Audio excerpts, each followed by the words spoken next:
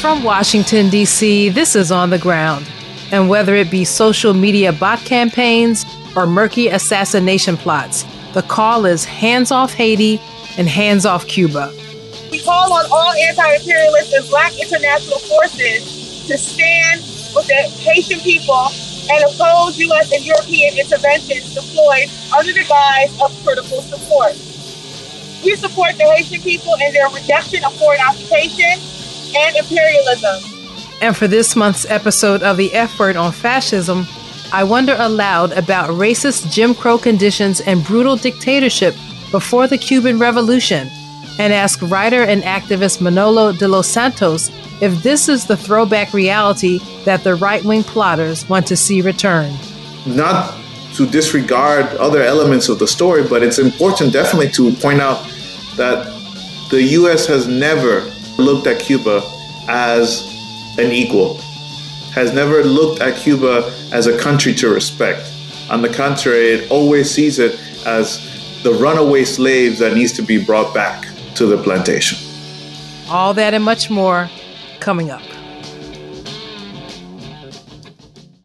Welcome to On the Ground, onthegroundshow.org, Voices of Resistance from the nation's capital for July 16th, 2021. I'm Esther Iverem. Well, 5 days out from the historic protests in Cuba about lack of food, medicine, and electricity, and also unprecedented corporate media coverage of said protests, of course, omitting mention of the illegal U.S. economic blockade and stranglehold on the island, supporters of Cuba in the United States are rallying to defend the Cuban Revolution. The National Network on Cuba, made up of 50 organizations, is preparing to welcome Cuban Americans walking from Miami to Washington, D.C., to deliver petitions with 26,000 signatures to the White House, demanding that the illegal 60-year-old embargo and additional 240 sanctions put into place by the Trump regime be lifted. The welcome rally will be Sunday, July 25th, 2 to 4 p.m. at Lafayette Square in front of the White House. Cheryl LaBache, co-chair of the network, told On the Ground that contrary to the hostility of corporate media and vocal elements of the Miami Cuban community, most Americans want to see the embargo lifted.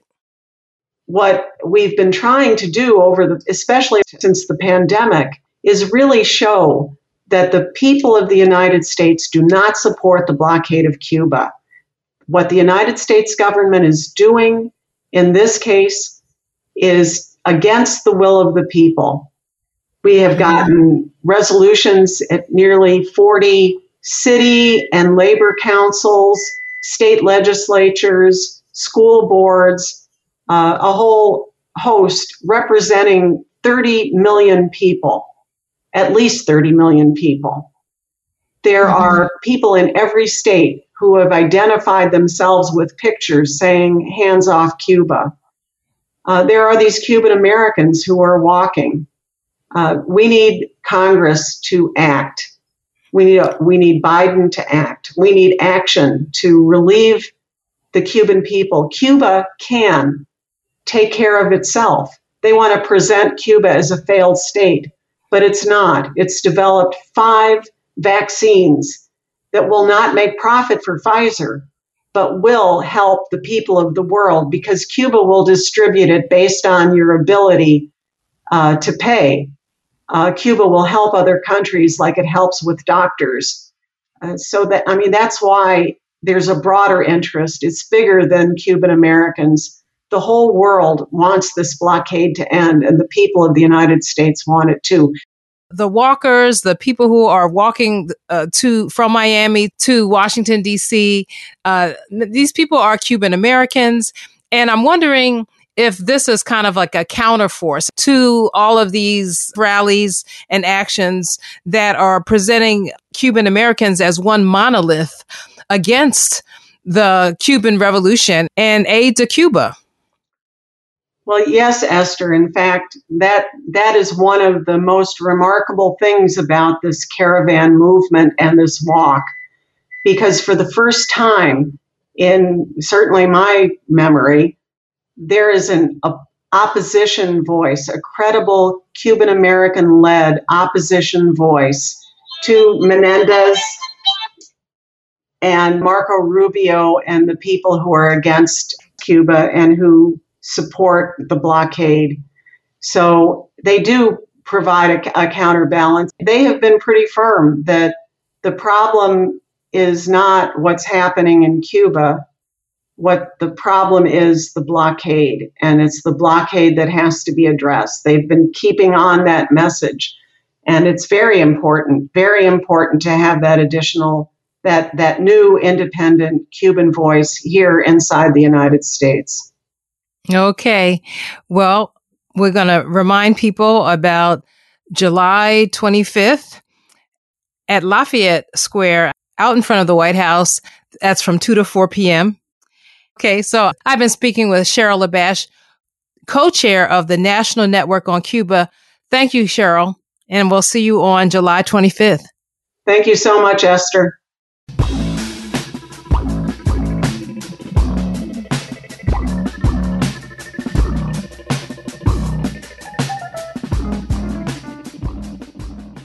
And more details are emerging about the July 11th protests, which now appear to be a part of an elaborate, organized online effort to further destabilize the socialist government. An investigation by Spanish analyst Julian Macias Tovar details how a flurry of fake accounts, robots, and algorithms were used to create hashtag SOS Cuba from a single Twitter account in Spain. That one account alone posted over 1,000 tweets over 2 days on July 10th and 11th, with 5 retweets per second, and more than 1,500 Twitter accounts associated with hashtag SOS Cuba were created just hours before the rallies. One key participant was Argentinian Agustin Antonetti, who is part of the right-wing Fundación Libertad and connected to campaigns against the left, including former Bolivian President Evo Morales and Mexico's President Andrés Manuel López Obrador. The Cuba campaign included manipulated images, for example, portraying larger pro-government rallies in Cuba as being anti-government rallies. And U.S.-funded Cuban individual artists are some of the main actors online and leading the street protests. Tovar concluded that considerable resources are dedicated to the campaign, which he describes as, quote unquote, not improvised and very well designed. He implicated, quote, structures and agencies of the United States with laboratories dedicated to create these conditions and achieve these objectives, end quote. This is Kay Pritzker of Breakthrough News with his analysis. Isn't it kind of curious that within hours of the initial protests in Cuba, they garnered the instantaneous attention of the entire US news media, Congress, and even the president? I mean, there were literally hundreds of thousands of people in the US protesting for Palestine, but that never got a hashtag or wall-to-wall coverage. It was total radio silence. If this all seems suspicious to you, you're not crazy. There's a ton of evidence that clearly shows that fake videos, bots, and outright funding of protesters are being used to make the protests in Cuba look way bigger and more significant than they really are. Let's take a look. Now, the media's been saying that these protests represent the will of the Cuban people. And while there are definitely videos showing a couple thousand or so people protesting, Cuba is a country of 11 million people. This might be why the media's been publishing misleading photos to make it look like the protests are much larger than they really are. For example, this CNN article heavily implies that the people in this photo are in Cuba. But people were quick to point out that the street sign in the photo is from Miami.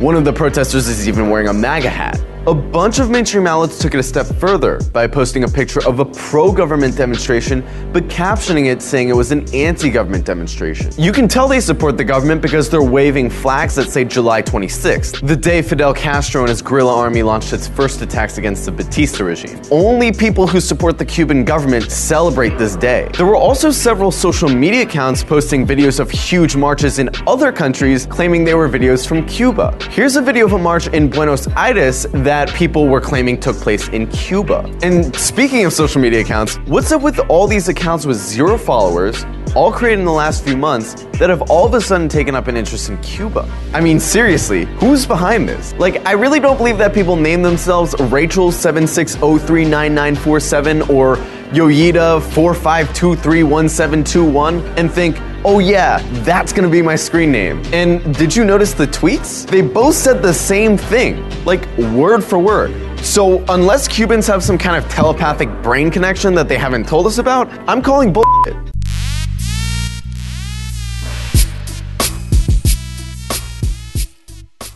Now, despite that astroturf quality of the protests, corporate media picked up and ran with the campaign, particularly in South Florida, where Miami's Mayor Francis Suarez actually told Fox News that a U.S. airstrike on Cuba should be a considered response. Are you suggesting airstrikes in Cuba? What I'm suggesting is that option is one that has to be explored and cannot be just simply discarded as an option that is not on the table. Also in Florida, police stopped traffic on a major highway, the Palmetto Expressway in Miami-Dade County, to accommodate a small group of anti-Cuba protesters, despite passage of a recent state law banning protests that block traffic, and that makes blameless anyone who would strike or even kill a protester in the street. But of course, this law was targeting and threatening Black Lives Matter protesters. And in this case, none of these anti-Cuba protesters were cited, and police cars parked across the highway shielded protesters from any potential oncoming traffic. Meanwhile, on Thursday, there was possible positive breaking news that Biden is considering lifting Trump's ban on family remittances to Cuba. But later, that positive news was dampened when 46 went full McCarthyite Cold War in his press conference after meeting with German Chancellor Angela Merkel. More on Cuba later in the show.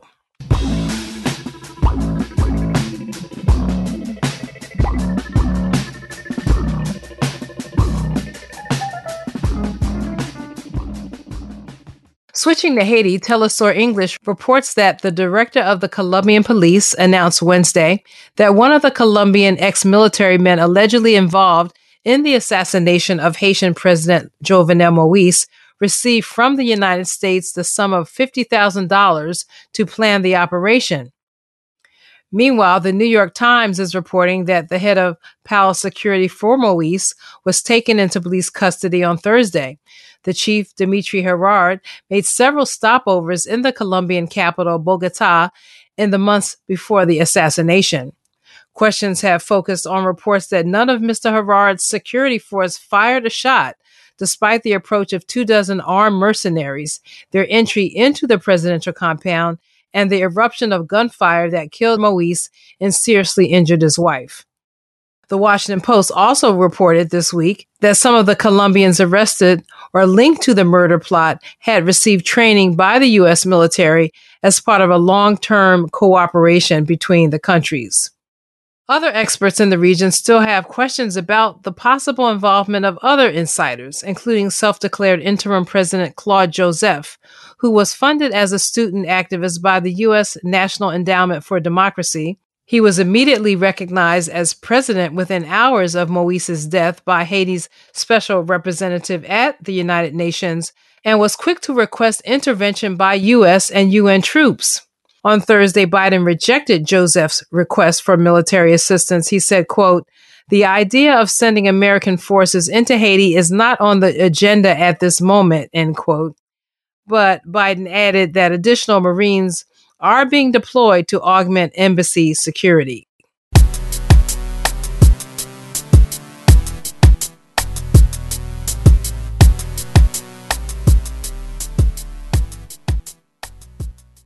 At the press conference, Biden did express optimism that the Democrats' $3.5 trillion budget blueprint unveiled in the Senate this week would be passed. The budget includes so-called human infrastructure enhancements, such as better pay for childcare, elder care, and more funding for public higher education. And it is precisely those who work caring for others who marched and rallied in D.C. this week in support of the legislation. Lydia Curtis was down on the National Mall. Call us heroes. We've all seen it. Pay us like you really mean it. Thousands of domestic and service workers converged on the nation's capital from across the country to demand, among other things, a raise in pay to at least the proposed federal minimum wage of $15 an hour. Dubbed the Care is Essential March, the exuberant crowd of mostly women braved the blazing heat to demand that Congress pass an economic recovery package that provides more benefits, job security, sick leave, and paid vacation to the 2.2 million domestic workers in the United States. When do we want it? Now! What do we want? 15! When do we want it? Now! What do we want? 15! When do we want it? Now! If we don't... Organized by Service Employees International Union, SEIU, and the National Domestic Workers Alliance, NDWA, advocates say that budget increases for domestic workers should be a part of any infrastructure bill. NDWA members Fatima Faust and Cynthia explain why as they march down Pennsylvania Avenue with their We Dream in Black contingent. I'm with National Domestic Workers Alliance, We Dream in Black Durham chapter, and we are out here today to fight for care workers because care workers matter, because care work matters, because without our work, nobody else can go to work.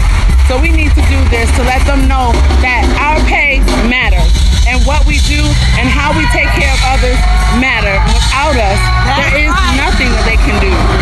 Late Tuesday night, Senate Democrats announced an agreement on a $3.5 trillion budget reconciliation plan.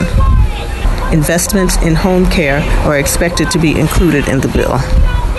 For On the Ground, this is Lydia Curtis. If we don't get it, shut it down!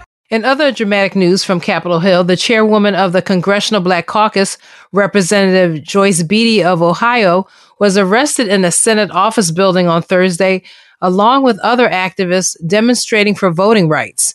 Beatty was protesting about the failure of the Senate to pass the John Lewis Voting Rights Act and the For the People Act in Congress.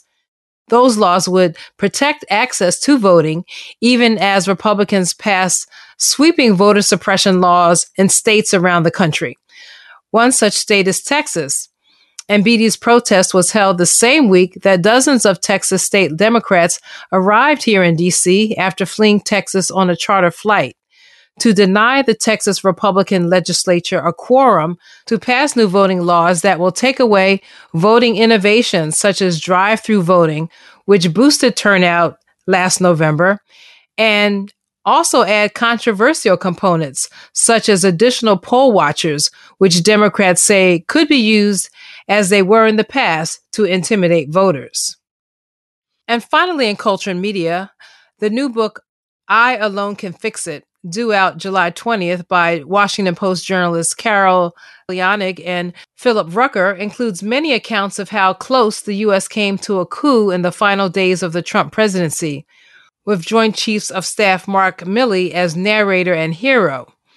Reporters who have received advance copies write that the book recounts how Milley told aides he feared a coup and told them, quote, they may try but won't succeed. Quote, you can't do this without the military. You can't do this without the CIA and FBI. We're the guys with the guns, end quote.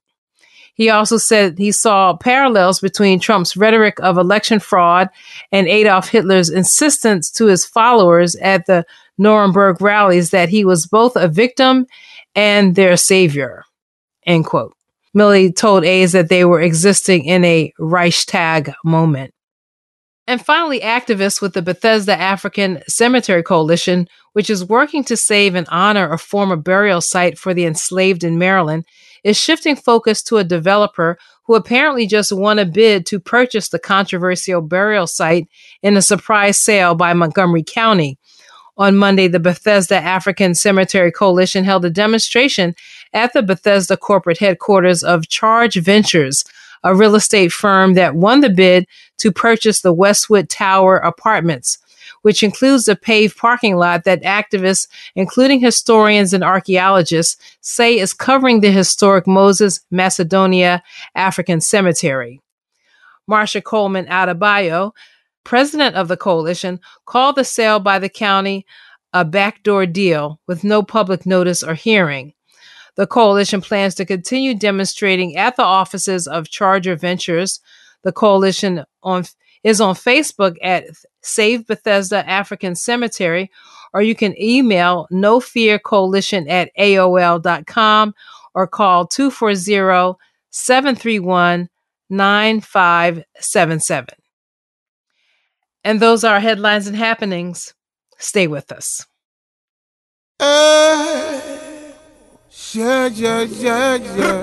I was 4 years old when the Marine left Haiti, the U.S. Marine left Haiti. I was a kid. And every time a Marine battalion passed in front of the house, my father took my hand and said, "Don't look at them. Don't look at them." And every May 18, which is the flag day, defiantly, he put the Haitian flag in front of the house. And I said, "Father, what is that? What does that mean for you?" He said, "That means that you are Haitian. That means that my great-grandfather fought at Vertières. Never forget that. You are Haitian. You are from this land. You are not French. You are not British. You are not American. You are Haitian."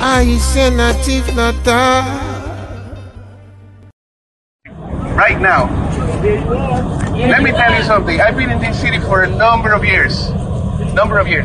I met many Haitians who were here. We used to have committees 10, 20 years ago to organize the Haitians in the community to do a lot of things that we're not necessarily doing these days. We need 35 years ago. Huh? 35 years. 35, okay, you said 35. Trying to get me a little older. But basically, it's important. What is happening in Haiti, there's a reflection of that here in our community.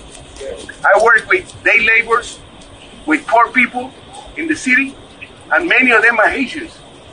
Many of them are Haitians that I meet them at churches and different places where they are, and they need to get more involved in a lot of these things. We are trying to do that. It's important that this city or the nation develops a committee, a strong committee, to support the Haitian people in their struggles. There's no question about it. We are a little behind, but we have to push it forward. Yes. What is happening in Haiti should be happening to us too. It's happening to us. Yes. The same enemy that the Haitian people are getting is the same enemy that we have here. Yes. No question about it. Yes. It's a struggle that things that are happening anywhere in the world, we are getting ripped off here and mistreated. That needs to be changed. So we need to unite all those struggles to make sure that all those struggles come together. We can't have separate struggles. We have to have togetherness, because the world needs the struggle of the United States, the working class struggle of the United States. If the working class struggle of the United States does not get stronger, we're not going to be able to help the rest of the world. It's a reality. We need the working class and the people of the United States to start getting together, because the fight is not only here, but it's international too. So we really need to fight and get together. So I'm here. I am from the Claudia Jones School for Political Education, which is an organization that we're trying to build. Which Claudia Jones was a Caribbean woman who came to this country and did a lot of work for the movement in this country. And we need to support it. We need to work with that. Hi, my name is Erica Keynes. I am a coordinating committee member of the Black Alliance for Peace, and I'm also a member of the Maryland Working Class Party, the Human People's Progress Party. I'm out here today in support of Haitian self-determination. Most recently, the Haitian president, Jovenel Moïse, was assassinated. But what we are here to say is, regardless of the circumstances around the assassination, we do not want U.S. intervention in Haiti. We understand that the U.S., alongside the core group and OAS and all pan-European powers, have consistently been in Haiti. So when we're talking about intervention, we have to understand that those powers have never left. They've always been there. They've been there before the assassination, and they're still there. And we know that most recently the Constitution, the referendum for the Constitution, was pushed back. So we do understand that these are all major issues that are going to determine the livelihood of Haitians in Haiti. And what we're here to say unequivocally is that no U.S. intervention, and that the Haitian people are allowed and have the right to self-determine. Okay. What do you think about all the different people who are claiming to be president and prime minister right now? How do you see that in terms of U.S. involvement? Again, we know that Haiti has never really had a chance to really be self-determinant, even post-revolution. So we see all these, when I mentioned that all of these figures and all these groups were still in Haiti, it's because they have been trying to determine Haitian elections and Haitian politics. And when we look at what the UN just did with the closed UN meeting that decided that the prime minister was just going to just extend and just be the temporary leader of Haiti, we also have to remember who he is and his connection to NED with the National Endowment of Democracy.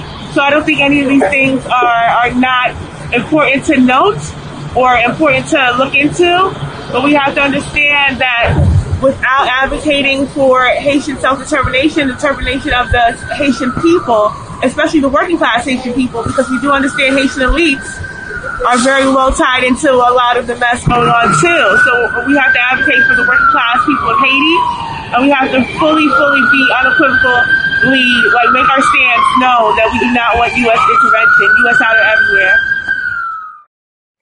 That was Erica Keynes of the Black Alliance for Peace speaking to Sputnik News at the Haiti Solidarity Rally held July 15th outside the U.S. State Department in Washington, D.C.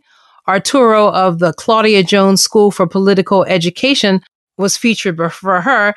This is On the Ground. Stay with us.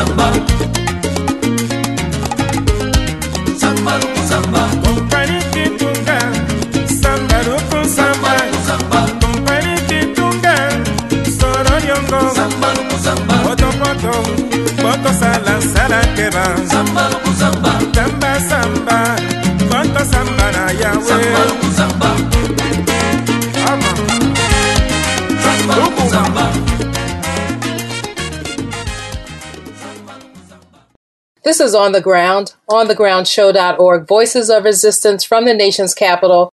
I'm Esther Iverem. Well, at the time of this broadcast, we are 5 days out from historic protests in Cuba, with hundreds of people in different cities and towns rallying against the lack of food, lack of medicine, as the country faces a spike in COVID-19 cases and rolling blackouts of electricity as the government prioritizes scarce resources for these COVID patients. Joining me to discuss fact and fiction of this moment of both post-revolutionary Cuba and the pre-revolutionary U.S.-backed dictatorship is Manolo de los Santos, founding director of the People's Forum in New York City and a researcher and specialist in Latin America with the Tricontinental Institute for Social Research. Welcome to On the Ground, Manolo. Thank you, Esther, for inviting me. It's an honor to be with you and your audience. Well, I'm so glad you could join me. And as I mentioned when we were setting up this talk, I'm fitting this into a regular segment we have on this show called The F Word on Fascism. And I'm fitting it here for a number of reasons. Not only, as I said, to do a reality check on the type of government that the U.S. backed, the dictatorship that the Cuban Revolution defeated, and that the U.S. backed anti-government forces in Cuba today would seemingly would like to restore, that, we see these right-wing Cubans in Miami, seemingly protesting to restore, but also to bring out the lies and kind of slanted coverage in corporate media right now in these various social media bots that totally ignore the illegal 60-year-old U.S. economic blockade and sanctions that have only worsened in recent years. So I know that's a lot, but this is where I want to start. So corporate media and as I said, these social media bots have reported widely on the Sunday, July 11th protests. But you lived in Cuba for 6 years. And so tell us what they did not report. Like, what are they not telling us about what is going on in Cuba that led to the July 11th protests? I received this week an email from a civil society group, the Cuban Association of the United Nations, sent out a statement describing Sunday's protest as a quote unquote provocation orchestrated by counter-revolutionary groups paid by the United States. Well, I think the most important element to raise here is that in all the commentary and all the analysis and all the reporting of mainstream media in the United States, they have missed the most glaring issue in these protests, which is that an economic, financial, and commercial blockade that has been in place for 60 years has created uncountable numbers of suffering among the Cuban people.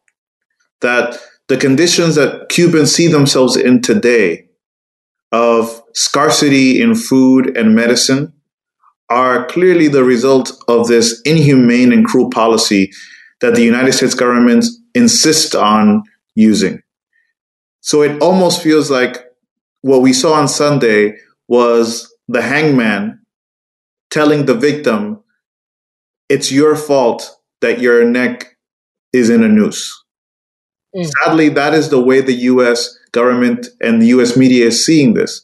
The fact that they refuse to talk about their cruel sanctions against the Cuban people is almost an insult to the reality that Cubans have to live with every day. Because the blockade, the U.S. sanctions affect every single aspect of their lives, from the moment they wake up to the moment they go to bed. It determines what food they eat. It determines what treatment they get at hospitals. It determines how they get to work every day. It determines what materials their children receive when they go to school. It determines everything. So it's shameful that the U.S. very selectively wants to talk about Cuba without any reference at all to the inhumane policy that they've maintained for these 60 years. I saw one figure that this blockade and these sanctions have cost the island an estimated $130 billion since 1962. And like you, I noticed that the media did not report on the pro-revolutionary protests. They didn't report on Cuban President Miguel Diaz-Canel going into the streets, into the protests to speak to the people. And he mentioned the impact of the blockade. So I guess if they had your basic reporting when you're reporting on protests and counter protests, they would have actually aired him. But now that I think about it, when was the last time I saw the Cuban president featured on a American news broadcast, with a translator, basically telling people what he's saying and what he's expressing, the facts that he's putting forth. So no news about that. And not only do you have these sanctions, but Trump had added 243 new measures and new sanctions that Biden promised to remove when he was campaigning for president. He hasn't removed them. And Cuba was also placed by Trump on the list of countries sponsoring terrorism, which puts a whole other onerous weight on the country in terms of other countries being willing to trade with you, unless those countries be put in the crosshairs by the United States. So, I visited Cuba a few times, and it was always clear to me that white Cubans, wealthier Cubans, despite their protests and these vicious attacks that have come from Miami, that they benefited the most from the efforts that Cuba tried to implement to survive in terms of tourism, small scale shops and businesses, the paladars, the restaurants that people had in their homes. And with Trump's sanctions, these people were hurt. But on this side, the Miami Cuban community still supported Trump. And on the Cuba side, it seems like these are the people who are still coming out to protest against the revolution. So I'm just wondering, from your perspective, is that because they see this as this time of misery during the pandemic as the time to strike and to try to hurt the revolution even more, despite the fact that they're suffering themselves? I think that the blockade has always negatively affected all Cubans living on the island. All Cubans living on the island. And in the period of the pandemic, with worsening conditions, it has affected all people in Cuba, black and white. Not to say that there aren't, historical differences and disparities, but the blockade and the recent, measures by the Trump administration gravely affected everyone on the island. I think no one can escape the fact that, in 1 year alone, Cuba lost over $2.4 billion in revenue from the tourist industry and other industries on the island. Everyone has been sort of affected in serious, damaging ways. And I think that there's a situation that is developing on the island where if in the past families could sort of manage to do a little better, and sometimes these were white families, could do a little better due to remittances from their family members in the U.S., particularly in Florida, that is no longer the case because the U.S. government doesn't allow remittances from the U.S. to Cuba at this point. Right, and that was one of the Trump sanctions, right? Exactly. There are very limited ways for family members in the U.S. to help their kin in Cuba. So take that into reality. That was not, if anything, intentional to raise the level of pressure on the Cuban people to actually create the sort of a situation that couldn't have led to anything but protests on the island. And I think that's important to say that these protests are not necessarily, they're not political protests in the sense that they're not necessarily against the political process. The majority of people in Cuba continue to support the revolution. They continue to believe in socialism as a project, as a future project. Mm-hmm. The reality is that most people were out to protest on Sunday out of mere frustrations over access to food and medicine. Right. Over the electrical outages, which are real legitimate thing, and the president recognizes. Where I think it gets bad is that there are definitely agents of U.S. imperialism living in Cuba who have taken advantage of these frustrations, of these legitimate protests, to turn them into violent protests for the overthrow of the Cuban Revolution. And I think that's where the U.S. is like a shark that smells blood in the water and is seeing this, what could seem as apparent weakness by the Cuban government in responding to this whole crisis, and seeks to put even more pressures on Cuba. I believe to this point that the U.S. is really believing that the Cuban Revolution will be overthrown soon enough. They will be met with the shock, though, that the majority of people in Cuba continue to support their government, continue to support the revolution, and actually won't stand by the violent behavior of their agents. Now, speaking of agents, on my last trip to Cuba, I know a lot of folks, I think more in the education sector, were very concerned about young Cubans being kind of seduced by, just U.S. propaganda, maybe what they could see with more of an opened up situation on the internet in terms of internet access. The same things that we see here, music videos, hip hop artists, with the rented mansion for the music video, and kind of giving this sense of life in the U.S. in a way that we know doesn't really exist. And so first, tell us about the U.S.-backed provocateurs, that, how that system works. And if you think that the younger generation is particularly targeted and has been impacted by kind of misinformation and these types of efforts on the island. Well, I would say that since January 1st of 1959, the United States government has been finding and looking to overthrow the Cuban government, the Cuban Revolution. And they've done everything within their arsenal, their power, their capacities, their agencies of intelligence to do this.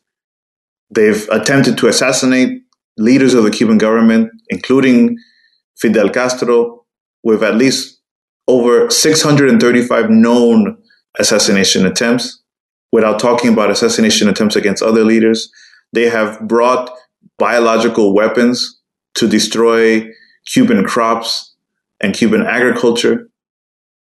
We cannot forget that it was the United States the first to blow a Cuban airliner in mid-flight. It was the first time of this type of terrorist act occurred in world history, leading to the death of tens of young Cuban athletes and workers. So there's constantly been in Cuba the attempt by the United States to overthrow them at all costs, incurring in many deaths and much suffering for the Cuban people. I think in the last few years, they've sort of seen the need and sort of a target in young people. You've said it. I mean, I think we're living in a globalized world with growing access to social media.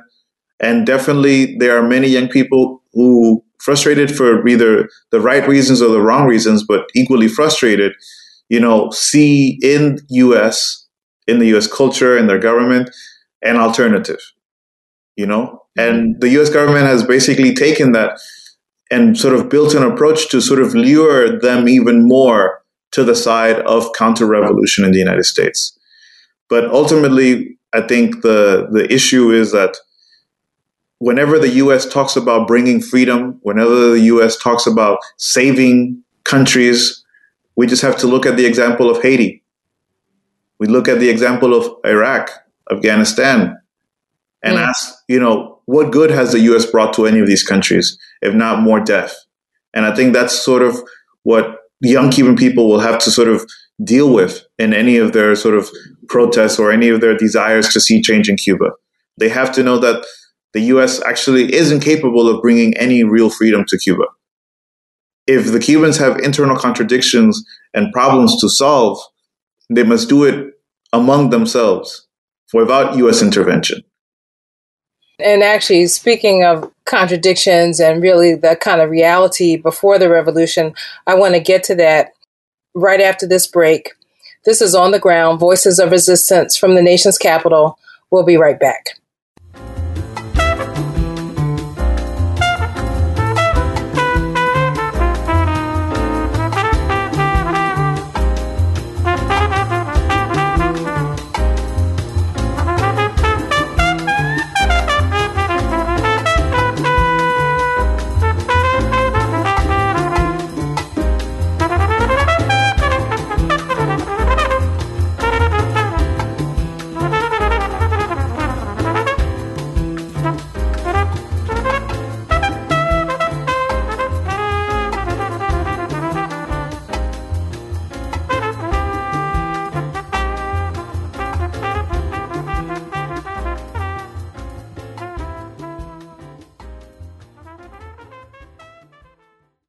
This is On the Ground, Voices of Resistance from the nation's capital.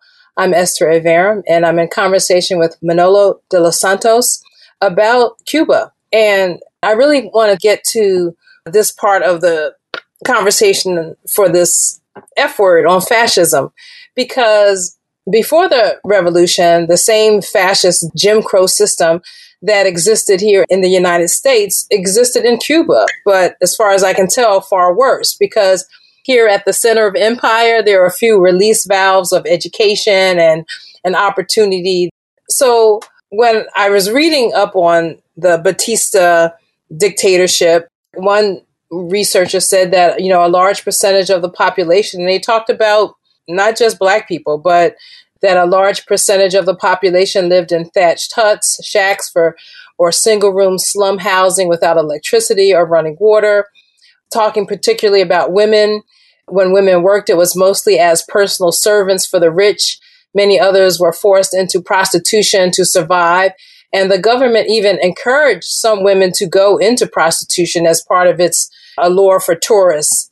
So personally, when I see this 60-year campaign that you talked about against Cuba's revolution, and I witnessed personally in terms of the racism of this Cuban community in Miami, it tells me that the U.S. and the counter-revolutionaries it funds that are working really hard to return Cuba to that state it seems like they wanted to return to this state of what I consider to be a fascist Jim Crow system, as a Black woman looking at this, okay?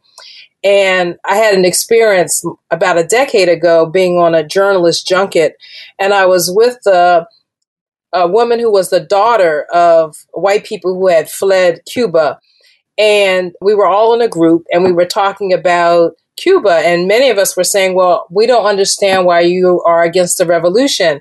The U.S. and the people who are supporting this counter-revolutionary move, they just want to see it return to what it was. And we referred to that as like a giant casino and a brothel. And she was really upset with us, and she didn't talk to us for the rest of the trip. But that's really how I feel. And as a woman and as a Black woman looking at what Cuba was before the revolution, I see it as the same as the fascist Jim Crow system that existed here in the U.S. I mean, I fully agree with you. I mean, I think that the U.S. foreign policy towards Cuba has been marked essentially since 1959 with how do they get their plantation back? Mm. That's what they see Cuba as. They see Cuba as their lost plantation, their lost casino town, their lost brothel, which they have to recover. It's not even a question of money anymore. It's not a question of what Cuba is worth itself. It's a question of their pride as the former plantation masters in recovering this piece of land and these people. I think you raise very important points. I think the fact that in 1898, when the U.S. intervened in Cuba's War of Independence and basically colonized Cuba, there was already a racist society in Cuba, but the U.S. essentially reinforced it and brought many of its own cultural racist elements into play. And Jim Crow was definitely part of it. When the revolution triumphed in 1959, segregation was a reality for Black people living in Cuba. It was almost impossible for young people, Black people, mulattoes, and others to enter the universities. It was impossible for many of them to get any schooling. There was segregation in the parks. There was segregation in the beaches. There was a generally chauvinistic and racist attitude towards all people who weren't white and didn't fit within the mold of what it meant to be Cuban in an American sense. So the revolution basically came in and began to chip away at that, in some areas more successfully than others. I mean, I don't want to paint Cuba as a perfect society at any point. I mean, I think it's still struggling with the demons of racism to this day. But it's clear that what's happened since 1959 has been an unraveling of the U.S. imperialist and racist system in Cuba. The fact that today young Black people are among the brightest in society. They go on to study at the best universities in Cuba and become its doctors, its engineers, its lawyers, its leaders, its thinkers, is remarkable. Because we know exactly how difficult that would have been in 1959, before 1959. But in fact, we know how difficult it would be for young Black people in most parts of Latin America to achieve what young Black people can achieve in Cuba today. So not to disregard other elements of the story, but it's important definitely to point out that the U.S. has never looked at Cuba as an equal, has never looked at Cuba as a country to respect. On the contrary, it always sees it as the runaway slaves that needs to be brought back to the plantation. Well, here in Washington, D.C., there's so much uproar about the January 6th fascist attack on the U.S. Capitol. There is a group of state legislators from Texas in town who fled Texas because they refused to vote on voter suppression laws. And by leaving, they are denying the Republicans in that state a quorum to pass these racist voter suppression laws. And I bring it up because there's a lot of focus on these types of issues. January 6th, voter suppression, the legacy of how Trump made it okay for racists to express themselves, in an open way. But these same politicians and media don't really see the connection between fighting for these things here in the U.S., yet opposing the ability for people in Cuba, including, Afro descendants in Cuba, to have sovereignty. Even looking at, even though it's on the other side of the world, someone like Donna Brazile or Cory Booker, African Americans speaking out in support of the MEK, a terrorist group that has terrorized and murdered people in Iran. So they don't see these as hypocrisies, as inconsistencies, if you're supposedly for human rights. But you can't just be for human rights for people here, right? Yeah, it seems that you have to be for human rights for people everywhere. And being in support of sanctions that are killing people, literally, not just in Cuba, but in Venezuela and Iran and all around the world is inconsistent if you want to call yourself in any way progressive and caring about human rights for everybody. I mean, it's right down shameful because I think it gives dishonor to the legacy of the strong bond of solidarity between African American peoples in the United States and Black peoples all over the world, in particular in places like Cuba in Latin America.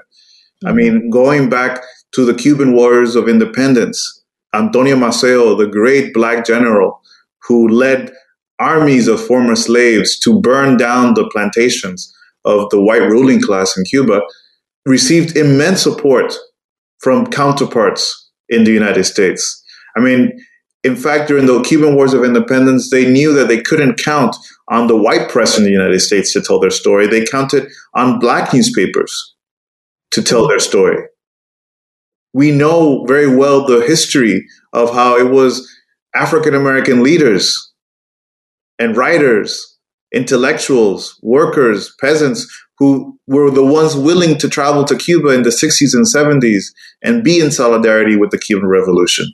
There's just so many histories that bring us together, that remind us of the common struggle, the common fate that we have, of the common enemies that we have, that it's a shame that there are now a few misleaders in the Black community in the United States that seem to want to stand at the same side of the oppressors and the exploiters. But we know that that's actually not the popular sentiment. We know that that's actually not representative of most Black people in this country. Because when young Black people went out to protest last year in the heat of the summer against white supremacy and capitalism, when they revolted against the police state that is this country, their biggest sympathizers were in Cuba. Most of the young people in Cuba stood in awe and went out in support of the young people of the United States. So we hope to see that in the ways that are possible and available, the Black community will again stand with Cuba and be in solidarity. Right. And not be fooled by kind of mouthpieces. Like, it's just disgraceful, like you said. They see someone like Joanne Reed on MSNBC, like gleefully misreporting on these protests in a way to be against the government of Cuba. Just disgraceful. But I'm going to have to wind it up here. Well, I've been speaking with Manolo de los Santos. He's founding director of the People's Forum in New York City and a researcher and specialist in Latin America with the Tricontinental Institute for Social Research. Well, thank you so much for joining me today. Thank you, Esther. And Manolo de los Santos will have the last word on today's show. Special thanks to him and all of our guests. And a special thanks to Lydia Curtis for her contribution to today's broadcast. And check out our bonus content on our website from Professor Gerald Horne about the latest on the relationship between the EU, the United States, and Germany especially, and how this relationship will be impacted by new rules on climate coming from Europe. You'll have to check that out. This is On the Ground, onthegroundshow.org, Voices of Resistance from the nation's capital. You can always check out all of our current and past shows on the website we maintain, onthegroundshow.org, and you can reach out to us and support us there as well. You can also like the show at On the Ground Show on Facebook and Twitter. And thank you to all of our supporters on Patreon.com at On the Ground Show for your encouragement. Our podcast, On the Ground with Esther Iverem, is on all your podcast platforms.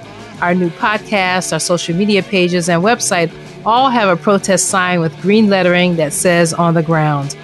The music we played this hour included Street Fighter Mas by Kamasi Washington, Homage à Jean Dominique by Wyclef Jean, Begin to Be Good by Chucho Valdez, and our theme music is Voodoo Child by Jimi Hendrix. I'm Esther Iverem. Until next time, take good care and keep raising your voice. Peace.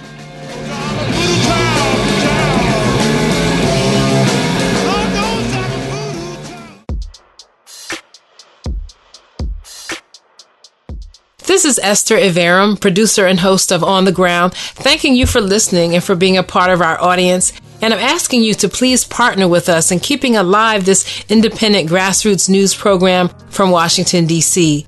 Your fully tax-deductible donation of as little as $3 a month will help us keep lifting up voices of activism and resistance to corporate power and corporate media. So please go to our page at patreon.com/On the Ground Show. That's Patreon, patreon.com/On the Ground Show, where we post the shows and bonus material.